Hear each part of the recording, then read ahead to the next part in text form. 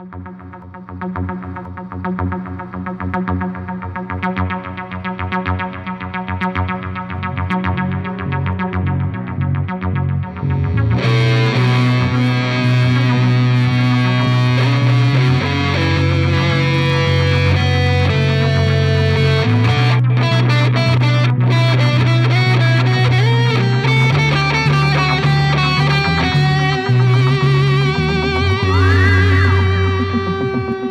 to 2020. I'm Justin.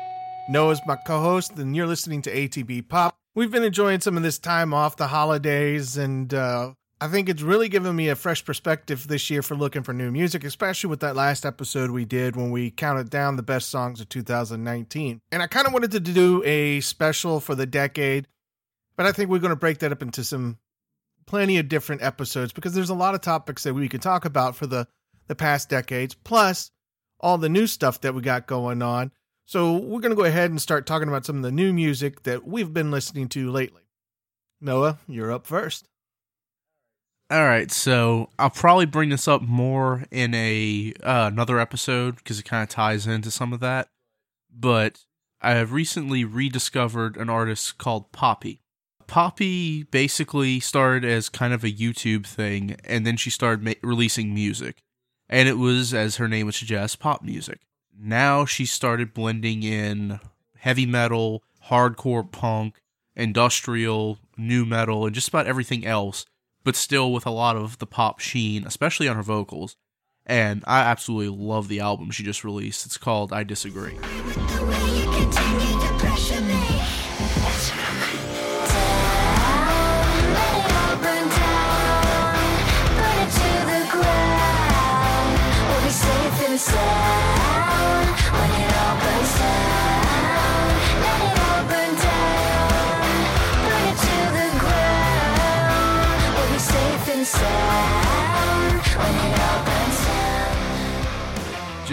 It's such a weird mix of things, but it actually works really well together.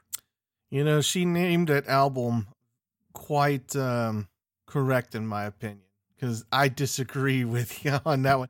I know I probably just need to spend more time with Poppy, but first listen, I wasn't impressed. I would listen to Billie Eilish before I would listen to Poppy, so that says a lot about the current state of the music right now. I think that her singing style, her vocal style is not quite Billie Eilish, but her music style and the way her music feels to me is just out of sorts. It's kind of chaotic. Maybe I'm getting too old and jumping off this train of the younger music and slowly moving into that boomer mentality. Yeah, I think that's probably a little bit accurate. Not to say that the album is a cohesive whole or anything. I just really enjoy the chaos of it and the fact that there are plenty of times where it actually meshes well together amid all of the contrasting and conflicting styles. Actually, I know why I don't really like it, because you just pointed out the chaos style, or how chaotic the album is. Life in this house is chaotic at the moment. I got Lena making noise. I got Klaus making his own noise, and they're not meshing well together. Plus whatever's on TV, or if I'm trying to listen to something, it just doesn't work in my house. And that just kind of summarizes what I hear from Poppy. I hear my house.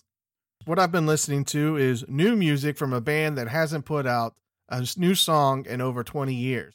And that's Stabbin' Westward. I was extremely excited to wake up one morning and get on my Facebook and see a new song and new video with a new EP all in the same day from Stabbin' Westward. I think that, yeah, I woke up the entire house when I saw this post. I was amazed. I hit play. It started. I'm like, oh, this sounds like Stabbin' Westward. They may have not done music in a couple decades, but they certainly haven't lost their sound or their edge.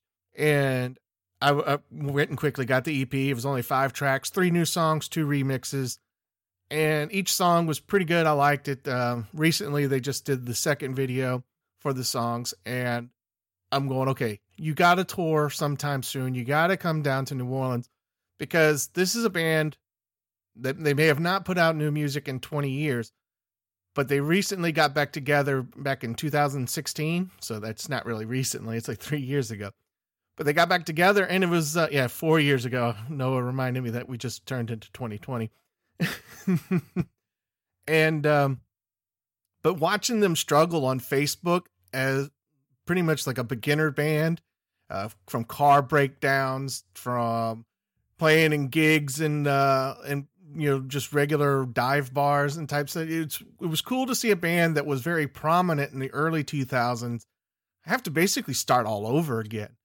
And the only reason why they reunited was for their 30th anniversary tour. And so it was pretty cool, like I said, to follow them on Facebook.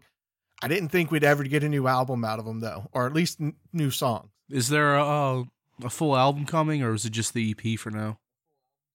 I think it's just going to be the EP from now, because they did have to fight somebody who was selling unauthorized merchandise. So they're still getting bits and pieces of their band back in motion again, like their PR stuff, their merch, and all the other things. So they still got a few struggles to do. But if they drop one, I think it'll be later in the year. Because from the looks of it, when they were talking about CD sales or selling a CD, it looks like they're printing their own CDs and mailing them out. So I don't think they're officially with the label, but that could be in the works. So they're doing super DIY, like you said, beginner band stuff. That's really interesting, actually. That's really trippy. It is, especially for a band that's been established for a long time, went on a break, and then get back together and realize, well, we're not quite the Beatles. And so we died very well in the popularity. So we got to rebuild it all over again. It's just us old people going, yeah! Yeah, I mean, when you started talking about Stabbing Westward, I had literally no idea what you were talking about the first couple times around, so. Well, you should have remembered. We talked about it in our alternative episode. That's what I'm saying. When you first brought them up back then, I had no idea what you were talking about. I know who they are now because you brought them up a few times, but yeah, I had never heard of them when you had first brought them up. And it's got to be exciting for me to be talking about them versus the new single from the Federal Empire, which I'll save for another episode because that song is amazing. I'm going, yes, 2020 is off to a great start. Yeah, one of the things I'm kind of trying to make, I won't say a resolution of, but one of the things I'm really trying to do for 2020 is get into new rock music, and like real rock music, not alternative. Because I spent most of 2019 listening to either stuff from previous years or like hip-hop, R&B, and alternative more than anything. And obviously pop music. I mean, the stuff I listened to the most in 2019, aside from, according to Spotify, the thing I listened to the most in 2019 was 21 Pilots' album from 2018.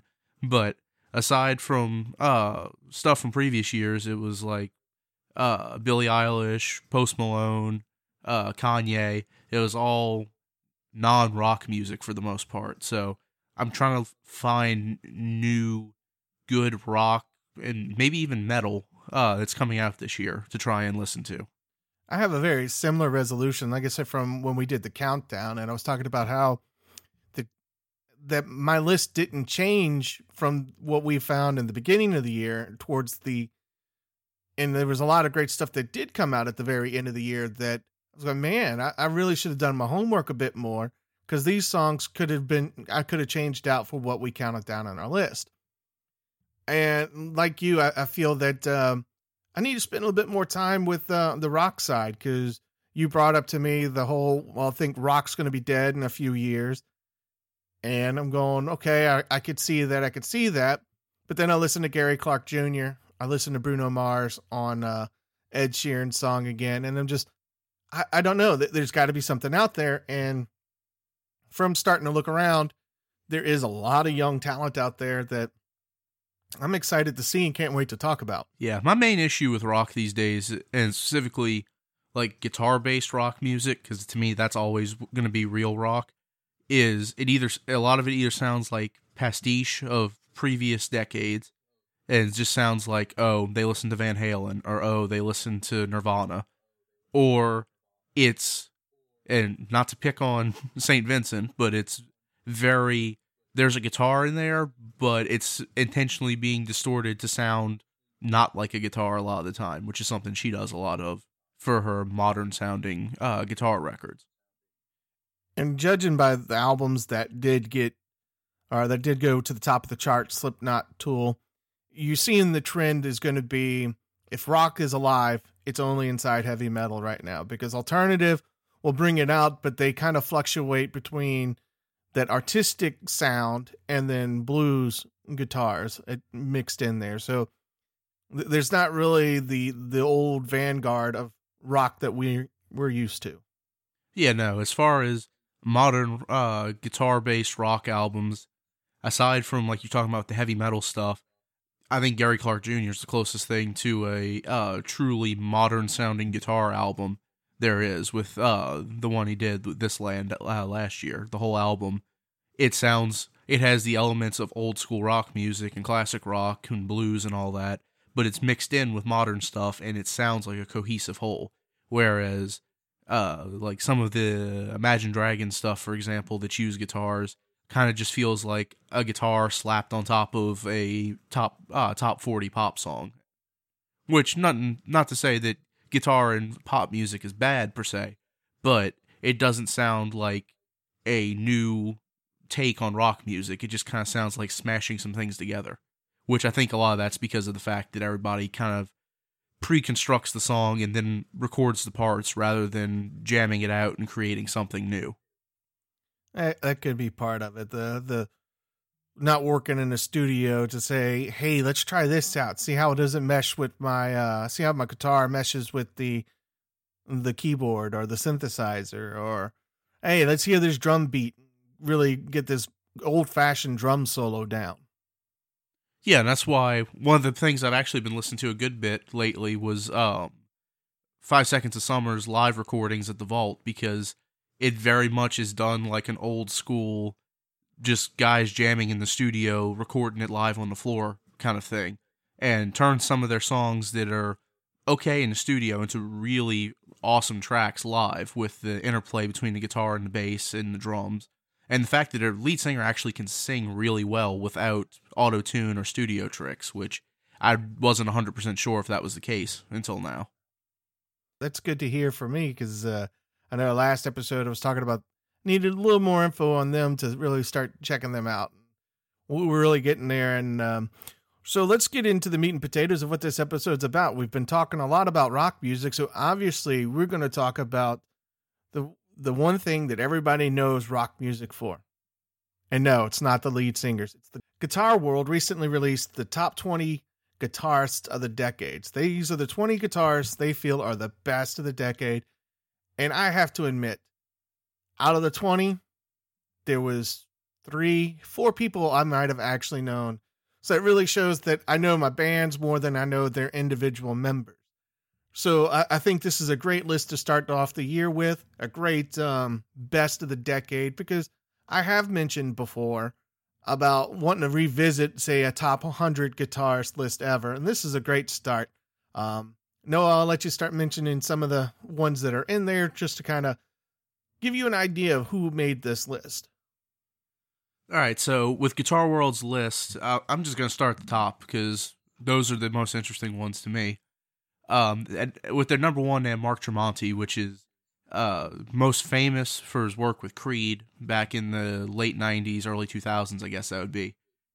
But Mark Tremonti in recent years has become most well known for his solo work that he's done and his work with the band Alter Bridge, which none of that's really anything I ever really got super into, but Alter Bridge are an incredible band between Mark Tremonti's guitar and Miles Kennedy's vocals, but they put him on the list mainly because of of how prolific he is, especially as a riff writer and a songwriter. To me, he's never been one of my favorite guitarists. He's always been one of those guys I kind of respect what he does, but it's not really my thing. There are a lot of heavy guitarists, both in rock and metal worlds, who will cite him as one of their main influences when you start talking about guys that influence their riff writing. I would kind of put him in a similar category as Wes Borland, as a guy who his guitar playing is probably way better than anything, especially his original band, ever did. In the case of Wes Borland being with Limp Bizkit versus Tremonti with Creed, the guitar is usually the best part of those songs, as far as I'm concerned. And both of them have been very influential to younger guitarists coming up in the specifically in the last decade. So they have Tremonti at number 1. I kind of disagree with that just because he's not one of my favorite guitarists, but as far as being influential, he definitely is one of the top ones of the decade. Other than being familiar with his work from Creed, I did my extra homework on him, and I don't really remember Alter Bridge all that much. I don't know how much I've ever listened to him. If I have, there's always been background noise. But I got to check out some of his instructional videos that he did for Loudwire, and he seemed to be pretty good on instruction-wise and pretty thorough. And you're showing to keep track. He was playing one of his riffs where he was telling you to count out the beats, the 1, 2, 3, 4, 5, 1, 2, 3, 4, 5, and then he went to 7. He was telling you to count that, and the way the fingers were moving across the frets and everything was pretty cool, and the way he was working with it, and made me go, okay, I do want to learn from him, and kind of made me go, I'm really slacking on what I need to be doing to learn to play guitar, which comes down into one of the factors of why Guitar World placed him so high, which is the influence of the next generation of guitarists. And so I guess that's why they put him at number 1. And the fact they said that he's sold over 50 million records over his career. So that, he's got the generational reach, the cultural relevance, even if it's probably waning at this moment. Yeah, definitely. And like I said, nothing to take away from him. The stuff he's done has never really caught my ear much, but as a technical guitar player, and yeah, I forgot, he has done a lot of teaching and instructional stuff, like the old school 80s shredders of yore. He definitely has a lot of the influence, a lot of the inspiration of a younger guitarist. Going to their number 2 guitarist on the list is one that, if I was making this list, I'd probably put him at number 1. And that is Tosin Abasi, the guitarist of Animals as Leaders, as well as, I believe he's done some solo stuff at this point.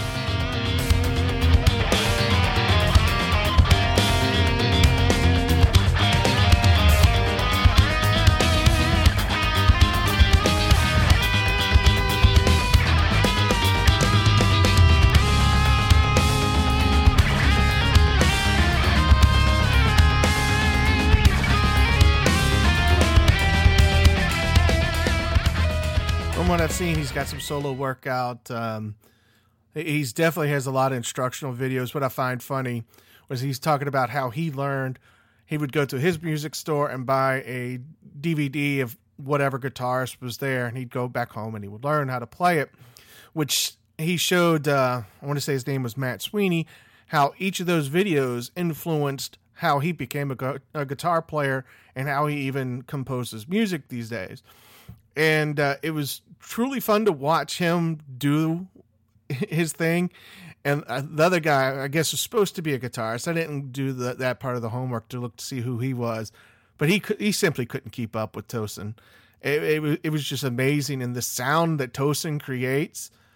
I do agree with you if you're basing it on shaping the sound of guitar or preaching the gospel of the guitar. Tosin is the number 1 guy for that, because his sound is truly ethereal. I've never heard a guitar sound like that.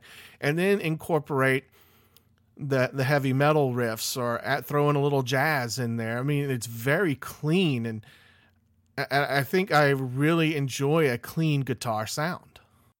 Tosin, along with somebody who's a little bit lower on the list, Misha Mansour, pretty much the two of them singularly created a genre known as, colloquially as gent, but has basically been brought to be progressive metal at this point, modern progressive metal, which features which a lot of times ends up being jazz with heavy metal distortion on it.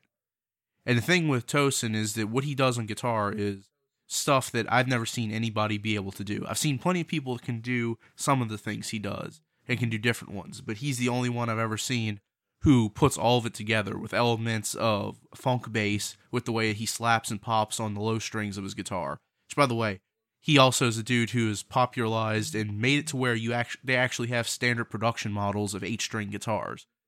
Because when he started, he basically was the only one other than a band from the 80s and 90s called Meshuggah who was using 8-string guitars. And what he's done with them is completely different than what anybody has done before, turning them into basically a device to do jazz fusion harmonies, heavy metal riffing, beautiful lead guitar. I mean, the dude does all kinds of incredible stuff. He will do finger tapping, two-hand tapping stuff that turns it into basically a piano or a harpsichord.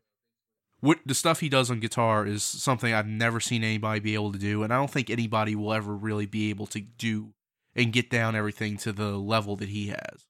I've never seen an 8-string guitar before. I'm always just kind of used to the 6. When he said he started learning on a 7, and then he saw the 8, and he was like, I got to play it on 8. And he was playing that ever since. And even in that one video I was talking about, he was playing on his signature 8-string. And just watching what he does, you can't believe that kind of noise comes out of the guitar. I mean, that is some beautiful stuff. And he's one of those artists that makes me want to go see him in concert, even though I know it'd be one of those kind of mixed reaction for the audience. Be like, yeah, I'm going to thump to the heavy metal, or, oh, I'm just going to sit back and chill to that little rhythm there. And that, in a nutshell, is the modern progressive metal thing. It's a mixture of these clean ambient passages with these bone-crushing, ridiculously heavy parts. And the other thing with Tosin that, to me, makes him very influential is not only did he pretty much popularize the 8-string, but he actually has his own company now, Abasi Concepts, that's building guitars. And aside, not even just with the 8-string, but with a lot of other design elements, he's really pushing forward innovation in building modern guitars.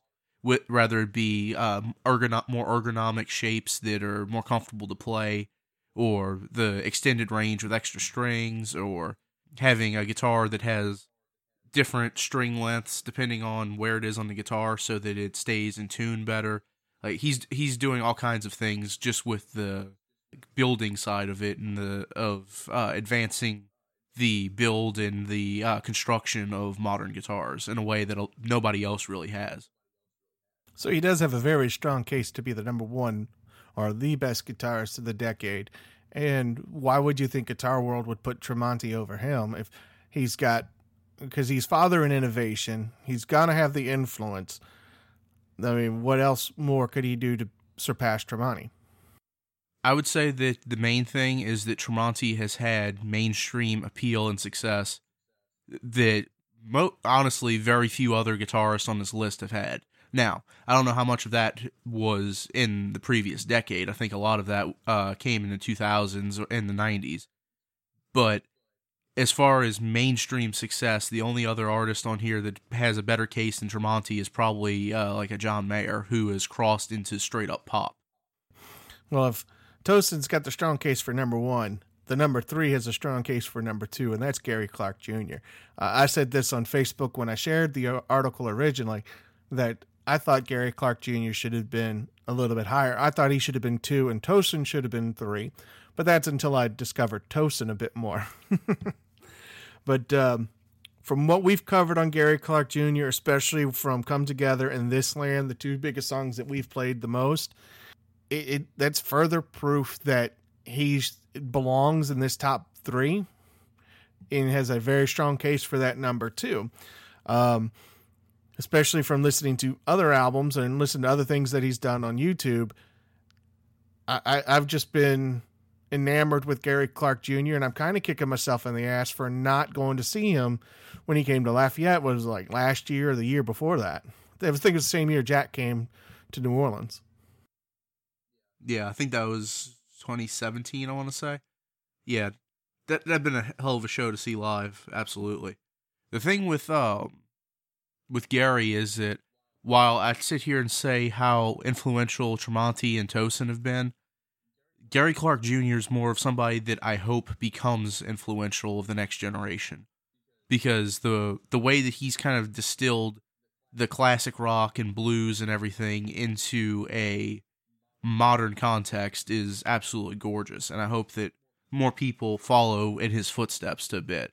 I mean, they kind of talk about in the article comparisons between him and Clapton, Hendrix, and Stevie Ray Vaughan, but he also blends in modern day hip hop and R&B and stuff. Like they said, he's collaborated with everyone from Alicia Keys to Childish Gambino to the Foo Fighters, which, I mean, that's pretty much a mix of his style right there. It's especially what he's done with This Land, where there's the R&B, the old school soul, old school blues, hip hop, I mean, just everything, but in a very cohesive mix, not in the kind of genre-less sludge that a lot of modern music turns into. Makes me terrified to change, but I just want it to be honest, yeah. So I got my eyes on you, no turning back.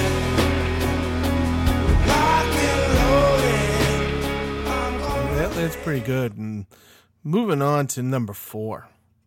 Now, this is what I would consider a front woman for a band. This is the one that I would say, Lena, if you want to become a guitarist and lead, you need to be Nita Strauss, because that was amazing. I hit the floor with her heavy metal, her Iron Maiden sounding riffs, which, as you said, she was part of an all female tribute band for Iron Maiden. That was just amazing. She's got a new album. It's straight instrumental with just her and the drums. And for a 4-minute song, I swear it sounds like it'd be 12 minutes, that it was not 4 minutes long. I mean, it is an experience within just one song. It's Moody Blues, Days of Future Past. And you start off the day, you end the day within 4 minutes. It's just, what she tells in one song is amazing. Yo, she's very much is a throwback to the 80s shred guitar gods. Specifically, the ones she gets compared to a lot is Steve Vai and Joe Satriani, which, yeah, she has a lot of similarity to them with the different the use of complicated music theory and interesting modes and scales, and just her ability to shred on the guitar. She uses similar gear to both of them, being a Ibanez and Dorsey and using DiMarzio pickups, just like Steve Vai, and I believe Satriani uses DiMarzios as well. And she's played with Steve Vai plenty of times, done lots of collaborations with him, at least live, if not in the studio. She is, to me, on this list, if you have guys like Tosin and Gary Clark Jr., who are the guys pushing the guitar into new modern context, she is someone who is really keeping it rooted in classic rock and classic metal, evidenced by the fact that she's currently playing sidewoman to Alice Cooper. That is pretty cool. And even from what this article says, upstage in Alice Cooper at times. I say listening to her music, forget Lizzie Hale. You want to be Nita Strauss. Forget Lizzie Hale. Oh, absolutely. And if you follow her on social media, you can see how much of a force of personality and just a character she is. And I kind of want to check out some of the other stuff where she was showing, or her tutorials, or how she's influencing others to learn the guitar. I think she's mentioned where she's got different workshops or camps that she does for people around the world. So that it's really cool to see, not to really see an ego, but to see, hey, I want to influence the next generation of guitarists. And we're probably going to see a bunch of young girls running around shredding music, and that will be a sight to see. I can't wait to see the next time a Mandeville Songwriter Festival happens, and the girls are not playing acoustic guitar, singing some other country song that they have, but start just shredding. I've already seen it with some of the people on YouTube. Like, there's one girl that I follow on YouTube who her entire channel is basically started as her doing a 1-year journey of learning the guitar, and the majority of it is inspired by Nita Strauss. Like, that's her guitar hero. That's the one who inspired her to pick it up and start shredding. And I'm sure there's got to be plenty of others out there who have seen Nita shred and are like, okay, a girl can do that. And that's kind of one of the things, without being too obvious or over the top with it, that she clearly has made a point of trying to do, is influence a lot of girls to pick up the guitar and start shredding.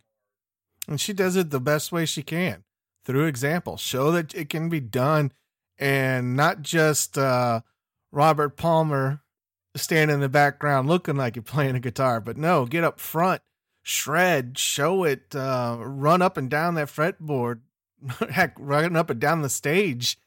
And unlike a lot of shredders, much just like Steve Vai and Joe Satriani before, she knows how to play a melody, and she knows how to actually go somewhere with all those notes. Rounding out Guitar World's top 5, we have another one that's kind of in a similar situation to Tremonti, with being a dude who's been doing it forever, so he's immensely inspirational and influential, and that is John Petrucci of Dream Theater.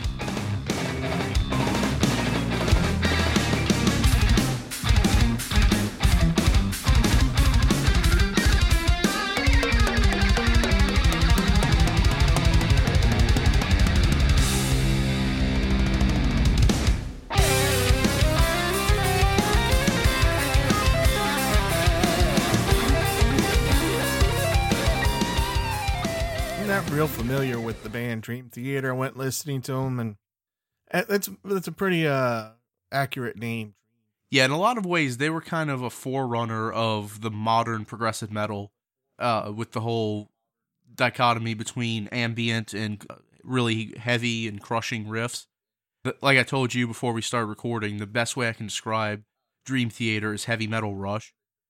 And with Petrucci, his style is kind of, it's a mix of the 80s shred and then really melodic lead guitar. Like he's one of these guys who knows every scale in the book and knows when to pull out the right ones to give you these really exotic sounding guitar parts that don't sound like a typical 12-bar blues, or, you know, just turn all the gain up and play blues licks really fast like Van Halen. Like he has virtuoso tendencies when it comes to guitar. And as you found out, is a really excellent teacher. Well, yeah, the video I was watching, he was talking about writing a song, and or he was listening to somebody who was writing. He goes, "Man, you really should play this on or tuned down guitar, like tuned down to what was C." And he said, "Yeah, I got up, turned around, went to my wall, and pulled out that one particular guitar." So they were making a good joke about how he's got several guitars and how he has them tuned, and he knows which one he wants. And then they played that particular riff, and it was, "Man, I like the way you did that." And he goes, yeah, it's just kind of how I hear it in my head. I hear somebody playing, and you go, well, this is how you fix it. And that was pretty cool to watch. So the list is growing of who I want to learn from, and it's going to be overwhelming before too long, because it's going to be, who do I pick first? Well, the thing with him too that I've seen is he is very humble about teaching people things. He knows, he's very aware of the fact that he is a virtuoso guitarist, but he doesn't have an ego about it. I saw a video of him with Matt Heafy, who's the lead singer and rhythm guitarist for metal band Trivium, and looks like basically like baby's first guitar lesson of him teaching him how to do sweep picking, which is fairly advanced technique that a lot of shredders use to get across the strings quicker. And I mean, no ego, no talking down to him or anything. He's just do it like this and giving him tips on things he can do to get it down quicker. And like every good guitar teacher, showing you that you have to start off being able to do it slow and then get it faster. And just he's one of these guys who is perpetually the coolest dude in the room. The other thing too, Petrucci along with Steve Vai were some of the first guys to popularize the 7-string guitar in heavy metal, whereas previously that pretty much had only been used by blues guys or jazz musicians. The other thing I find humbling is what he said inside the Guitar World article itself. He's been playing guitar for over 30 years, and he still says, "I'm just a student of the guitar." There's still that sense of wonder, and that's what keeps it fresh. And I think that's why, or somebody like him that's been in for a while, is still ranked in the top 5 for the best of the decade, because when you're keeping it fresh, you're still innovating, you're not getting burned out, and you're still wanting to try things. And it's a very good mentality to have, is I'm just a student. Now we're going to start skipping around on the list. We liked the top 5. I thought that was a very strong top 5. Some of these other artists, like, you got one that you don't really respect at all as a guitarist, so we're never going to mention him. So we're going to go on to their number 7, which was Guthrie Govan. And watching that video on Guitar World, he was showing off his pedal board, and I was shocked at the number of pedals he has on there, and each of them has a different sound, does a different thing, creates a completely different effect. And I'm sitting here going, how do you keep that all in your head when you're performing a show to know, oh, I got to hit this one, or I got to go to this side here for this song? I mean, that's a lot. And they consider him Professor Shred. I could see why just based on that one video. Yeah, Guthrie is probably one of the most versatile guys on this list, right up there with Tosin, because I've seen him do like reggae and funk gigs, because he does a lot of studio stuff and a lot of like sideman stuff where he's just, okay, I'm gonna be the guitarist in this group for this gig. He's done everything. He did touring with Hans Zimmer on live as his live guitarist in the orchestra. I mean, they list off in here prog rock, full-on shred guitar, jazz fusion, blues, and my personal favorite, the heavily affected bizarre excursions, which I believe is what he does a lot of with those pedals, with reverberations and echoes and modulations and stuff like that. I still like the way they ended his little segment, because you left off the one part after affected bizarre excursions, and it was, and pretty much every other style known to man and beast. Wow, that's a hell of a thing to say about a guitarist. I mean, what's he doing with those sounds? Is he growling? Is he making... Well, I think he did make a duck quack in that video with one of his boards. That was pretty interesting. Wouldn't surprise me with him.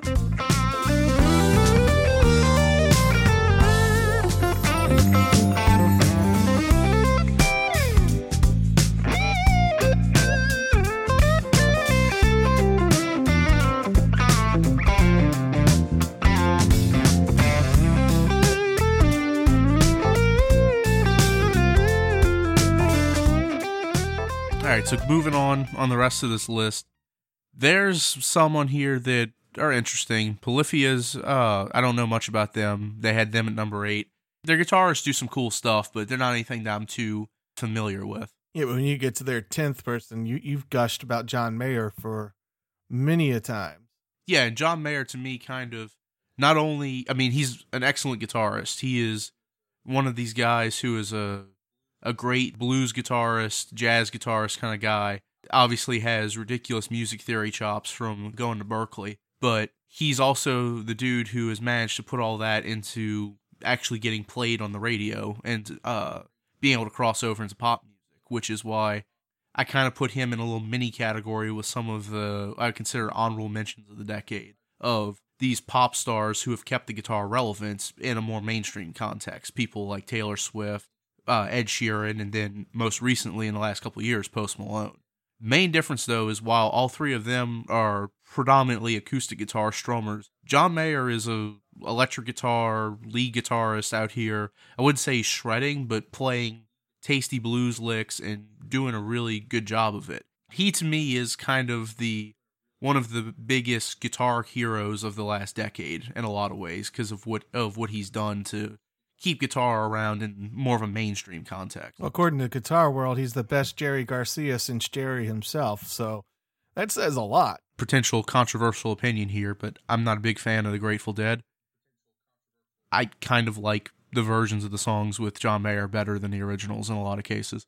Performances of him doing stuff with them, and it's like, yeah, I like this, but anytime I listened to the original Grateful Dead, it was alright. It seemed like it was trying to be something for the sake of being something a lot of the time. I think I like the idea more of Grateful Dead than the Grateful Dead itself. I couldn't tell you a song title, but if I heard it, I would be, oh, that's Grateful Dead right there.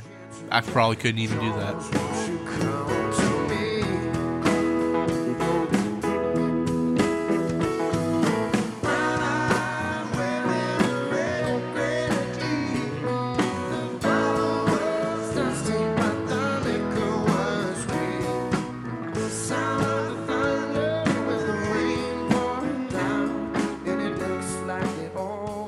I find number 12 on this list to be an interesting pick. I think she should have been a little higher. Maybe she's not as on the influential side. Maybe she's just more cultural relevance for what she is, and that's St. Vincent.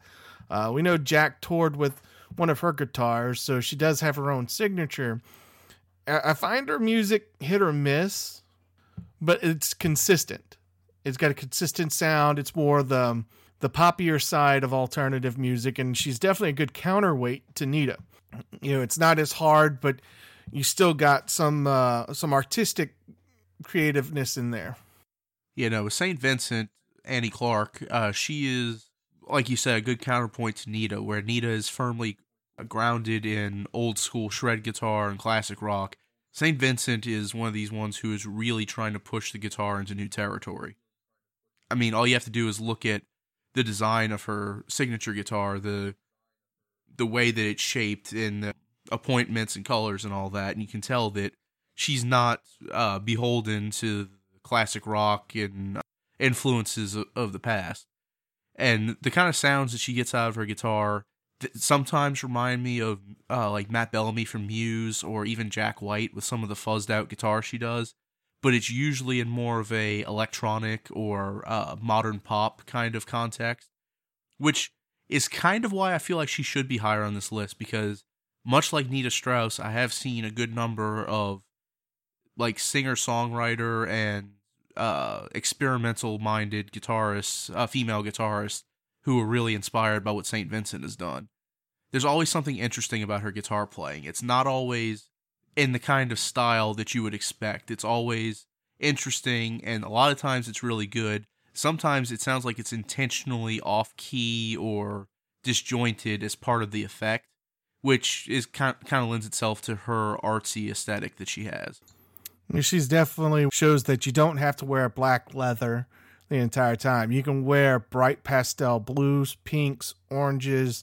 She definitely gives a different vibe, and you say guitarist and artist, much like you would say Prince was. Yeah, honestly, that's a lot of, I didn't even think about it, but yeah, that's a lot of the vibe that I get from her, where she just likes to experiment and try things just to see how they sound. A lot like the experimentation that Prince did, which leads to some of her music being nigh unlistenable for anything other than the experience. Whereas some of the stuff is just pure pop music and is really good at that.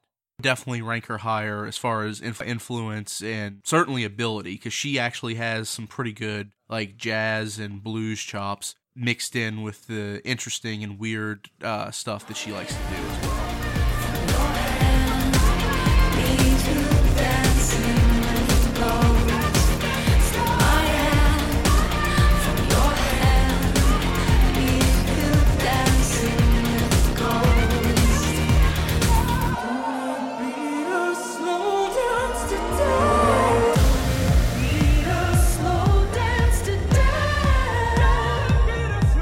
So the rest of the list, interesting ones on there for me.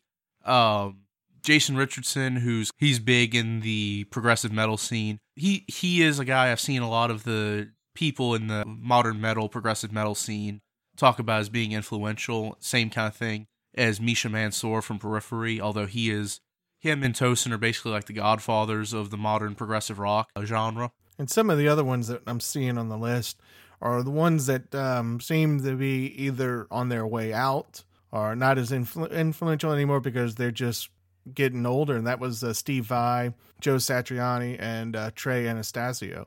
All three have been in the scene for a long, long time. And I guess just their relevance is starting to wane, that they can't innovate as much because the new people or the new guard is starting to take over and really do that innovation. What I would say with Vai and Satriani is that they are just as influential to the new guard as anybody else, because they have been the ones who have embraced the new musicians, the guys like Tosin, and rather than trying to hold on to their little piece of land and their version of the genre, they have been more than open to experimenting and playing with the new kids as well, which has kept them from turning into a heavy metal grandpa that nobody really wants to listen to anymore. Which is always a good thing, because when they were getting started in the business, there was probably a lot of backstabbing, a lot of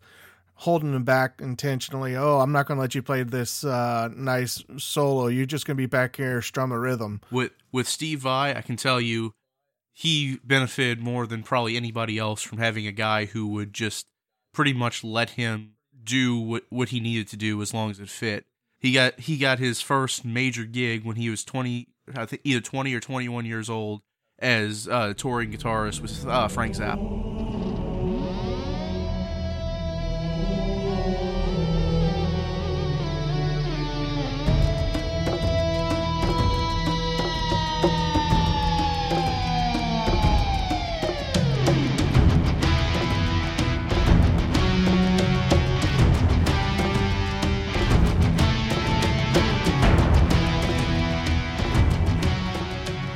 So yeah, that pretty much is the meat and potatoes, good parts of the Guitar World list. Like we said, we pretty much agree with the top 5, maybe not the order per se. I would personally rank St. Vincent probably right up there, if not top 5, certainly top 10. I think John Mayer and Steve Vai probably could be a little higher as well. I would have swapped Bonamusa with St. Vincent in the heart, the number 6. I would have put St. Vincent in the top 10. Yeah, definitely. I would still have Steve Vai up there because of both his just everlasting influence as well as the fact that he is one of these guys, like I said, with Tosin and St. Vincent, some of the others who really pushes forward a lot of the design of the guitar. Steve Vai to me would have been at least top 15, pushing into the top 10. I think if I went back and looked at the list, I could probably swap out somebody out of the top 10 that I didn't really hear of. Maybe like Polypha. So that's Guitar World's list. To close out this episode, we're going to go over some guitarists who maybe they're not top 20 of the decade or something that Guitar World would put on their list, but they're guitarists that we believe should at least get an honorable mention before we close out this episode. I only have one honorable mention because this list pretty much, going back through listening, and that's Bruno Mars. Because I have to say, when I first heard Bruno Mars, I laughed at him. I'll catch a grenade for you. I mean, come on. What part of that is going to say a serious pop artist? Then Uptown Funk came out, and I'm like, whoa, wait a minute here. And then his tribute to Prince. And that started the shift from laughing at Bruno Mars to, oh my God, I might become a fan of this guy. The final transformation into that was Blow. I couldn't believe that was him on guitar. I couldn't believe that was him on keyboards, the drum, everything in there. I was like, what? Really? That's Bruno Mars? Well, guess what? Bruno Mars fan. And I think that that had he done more guitar, he might have actually made this list if he'd done more guitar music over the decade. Yeah, Bruno's the type of artist who kind of annoys me at times because he's so dead set on the popular music thing that a lot of his musicianship kind of falls to the wayside. He's the type of guy who maybe not quite as talented as Prince, but could very well do music in the vein of Prince with his ability to play multiple instruments from piano, guitar, drums, etc. And obviously his skill as a vocalist, but instead he kind of goes for that R&B, soul singer, modern pop star kind of thing. But to his credit, that music is usually pretty good as well. Yeah, I agree with you. It's tough to sit there and hide what you're doing or to hide the talent because you want to be a R&B, hip-hop, pop star, whatever. And I think that you really should just show what you got. I mean, another one in a similar category with Bruno would be Ed Sheeran, who in recent years has even kind of stepped away from the guitar-playing, singer-songwriter, folky guy to being just kind of attempting to be a pop star now and doing songs that are just like him singing over a beat or whatever, or even attempting to be a rapper. Another artist I think that another guitarist that would have been in that list had the band stayed relevant for the entire decade instead of going, oh, we're going to get a new album. We're going to get a new album. And that's Tool's guitarist, Adam Jones. From what we heard on Fear Inoculum, he's got the skills, but he just doesn't have everything else. He didn't have the influence, the cultural relevance. Like I said, Tool just waited, 8-9 years. 2011 was when they said they could have released that album. So I think that really cut into him making into that list.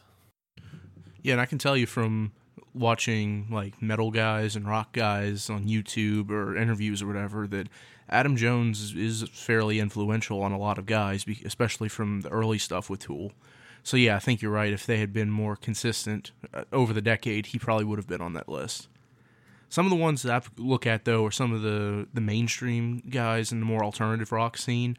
And the big one for me is Dan Auerbach with the Black Keys, who's kind of taken Jack White's role from the early 2000s and just kind of ran with it, being that influential garage rock. Everybody's trying to sound like him, get that fuzz guitar kind of sound going, and basically getting that 70s throwback vibe going, which you can hear in everything from Portugal the Man and El King to even some stuff still on the radio today. Of course, we all know, I've said many times, that Jack to me was always White Stripes until I met you, and then learned, well, Jack was in other bands. So I could see that's why Jack's not on that list, because other than, because everybody and their mama knows Seven Nation Army, and that's... Yeah, I'd agree that even though Jack is one of my favorite guitarists and his other projects have been influential to me, at least, that in general his influence is more felt in the 2000s, and Dan Auerbach would be that torchbearer for the 2010s of that kind of style. Because I've heard Hozier, KT Tunstall, and others either directly or indirectly referencing Dan Auerbach and his style and his guitars and all that. And of course, the other thing that, especially on new and beginning guitarists of the last decade, one of the biggest influences naturally has been YouTube, with guys like Marty Schwartz or Rob Chapman or whoever, who either do guitar lessons or do a lot of informative stuff about guitar gear, and kind of, I think that's shaped a lot of people, myself included, taste in guitar and understanding of the instrument and effects pedals and all of that. I agree with that, because you had all the ones that... all these talented kids that were trying to get their break, but they're putting up their own tutorials on how to play guitar. Hey, play like, you could learn to play this song from me. And they were pretty instructional. I mean, because you look up learn to play guitar, you have quite a bit to choose from on YouTube. And that's one way of showing your skill, because you're showing that you have the technique. You can duplicate a sound. The only thing that they're lacking to show is their music theory or even music composition. Well, that's the other side of the coin to the tutorial, informational YouTube guitarists, is the just straight up musicians who are posting their music and compositions. There's a lot of artists where you can see the influence of Tosin Abasi on YouTube, with people like Sarah Longfield and Yvette Young, who do a lot of the two-hand tapping stuff. In general, these days, they both lean more towards the clean, ambient passages stuff that Tosin and progressive metal uses, but it's a branching off of that style and taking it in different directions. And you can see a lot of musicians on YouTube who are pretty influential with their style because of how many young people watch YouTube. And the thing that I really like with the way YouTube has worked, and other avenues besides that, is that with the internet basically allowing the destabilization of the music industry, pretty much given it to the point where anybody can do it now, there's this growing middle class of musicians. You have people who, like Samurai Guitarist on YouTube, who basically he's a songwriter, a musician who, through his YouTube videos, he's able to make a living by playing guitar. It's not the kind of living that you would have made in the 70s as a world-famous guitarist, but it's a living that he can afford to have a house and eat off of. And there's a lot of those now. I mean, to the point where you have people who are able to start companies based off of their YouTube following. Guys like Rob Chapman or Ola England, who have started complete guitar companies that basically came out of their YouTube channel, allowing them to continue to make a living off of guitar in more ways than one. Yeah, but that sums up the top 20 guitarists of the decade. There's a lot of great music that came out of that list, and I really enjoyed listening to even the ones that I didn't know who they were. And I feel that was always the root of our podcast, that we would find these musicians, and sometimes I think we might have lost that, but this is kind of a great way to start 2020, to see these artists and be able to build on for the year. To close out, if I'm making my top 5 guitarists of the decade list, number 1, Tosin Abasi. Dude's inspired pretty much an entire generation of YouTube guitarists and has pushed the design of the guitar forward in a way that nobody else really has. Number 2, Gary Clark Jr. Dude's kept blues rock alive and kept blues guitar alive, and has incorporated into modern sounding music in a way no one else has. Number 3, St. Vincent. Similar reasons to Tosin Abasi, with a little bit of the pushing the design of guitars forward, as well as being fairly inspirational to, I've seen a lot of female guitarists who cite her, and also just bringing guitar into a very modern context and doing really interesting things with it. Number 4, John Mayer. At this point, elder statesman of blues rock. He made waves when he got his new guitar PRS. Everything he does tends to excite and perplex the guitar community, and guy just makes good records. Number 5, Nita Strauss. Inspirational to a lot of people, not just because she's female, but because she is an amazing guitarist and a badass shredder. That's a good list. I'll agree with it. It's just seeing everybody that was in that list and seeing how their influence was through the decade. It's, like I said, it's a very strong list. Not as controversial as the top 50 rock songs that Billboard put up, but that's for another conversation. Last thing before we wrap up, out of people on this list today, who do you think might be on the top 10, top 20 list for the 2020s decade? I think it'll be Tosin. Tosin will definitely move up to that number 1 spot. With everything that you said, the innovation side, I don't think he's going to grab that popularity, but he'll still have the influence because he's creating new equipment. He's pushing the guitar into new realms. 8-string will probably start trending in 2020 more than what we're seeing. And I think that'll be all part of him. Yeah, I would agree with Tosin because he's kind of becoming the face of hard rock and metal for a lot of people now. Just because of the potential for crossover, I would say St. Vincent and Gary Clark Jr. are probably the other two who had the biggest chance to stick around or even get higher on the list. Maybe Nita Strauss, because with her guitar goddess background, she could potentially be she has a guest solo on this ridiculously popular song all of a sudden kind of deal. And then, of course, the flip side of all of this is that by 2030, the guitar might not even be a thing anybody cares about anymore, with the way that the sample pad, drum machine, basically computer workstation, and the ukulele have pretty much replaced the guitar as the popular instrument.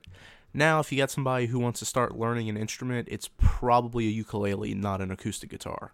And everybody, myself included, wants to make fat lo-fi hip-hop beats these days. That sounds like another episode of ATB Pop. So let's go ahead and wrap up this episode because we've talked for quite a bit about the 20 best guitarists of the world. Well, we only picked out several of them of the past decade. And great list. We think there's some definite adjustments need to be made to it, or based on personal biases and what we've seen in there. Joe Bonamassa should not be in the top 10. Maybe they should have factored in personality on his case. But anyway, I'm Justin. This is ATB Pop. My co-host is Noah. We'll catch you next time.